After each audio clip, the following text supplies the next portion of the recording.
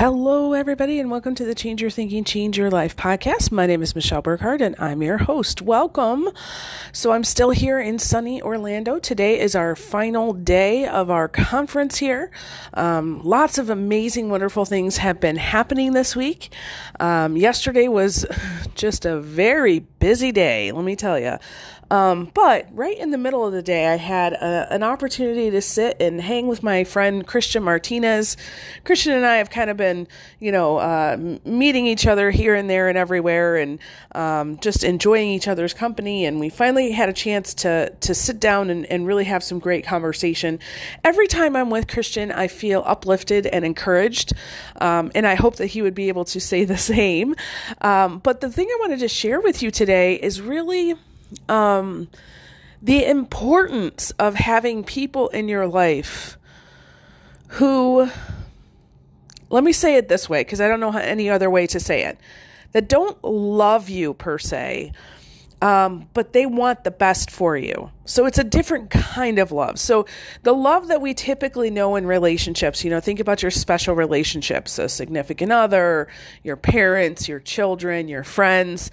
Oftentimes we get into these relationships where, quite frankly, we're the same with them. They're the same with us. It's patterns, it's habits.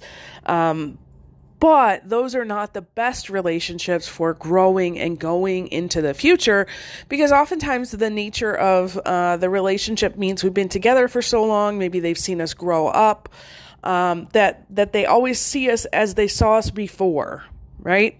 They don't see the potential or see where we're growing into. And so it's important to have those people in your life. Now, I do know that there are some people that their significant other absolutely sees that for them, right? I do know that some people's parents, they see that, right?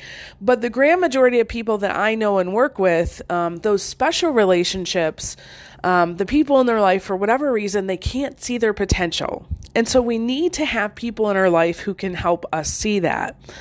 There's an Eric Hoffer quote, and I swear, I say this all the time. I need to remember to memorize that quote because I try to give it to you all so much.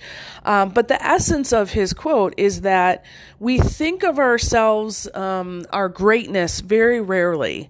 And we need people in our lives to remind us of our greatness, right? Because it's easy for us to look at, oh, I made this mistake, or oh, I had this failure today. It's easy to look at, these are all the things I need to grow into the future. I need to work on this. I need to work on this. I need to work on this. When in reality, we need somebody who's going to celebrate the small wins that have gotten us to this point now, and also continue to encourage us into the future. And so Christian did that for me yesterday, and we had a lovely conversation. And I just walked away feeling like, my soul was nourished. Have you ever had that kind of a conversation with someone? Yeah.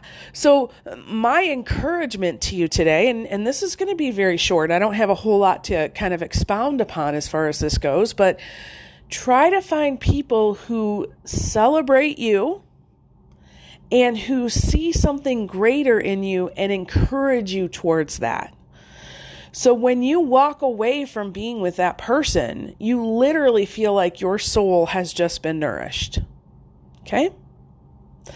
All right, so thank you for joining me today. I really appreciate it. I hope this is helpful, just a little tidbit. Pay attention to who you're surrounding yourself with, especially at your workplace. Are there people that are encouraging and supporting, or is it overall people who maybe have a different mindset or awareness, right? You may have to start recruiting a new person in your life who can be your cheerleader. So with that, I release you into the wild. Go forth and prosper. Have an amazing day. We'll catch you next time. All right, bye-bye.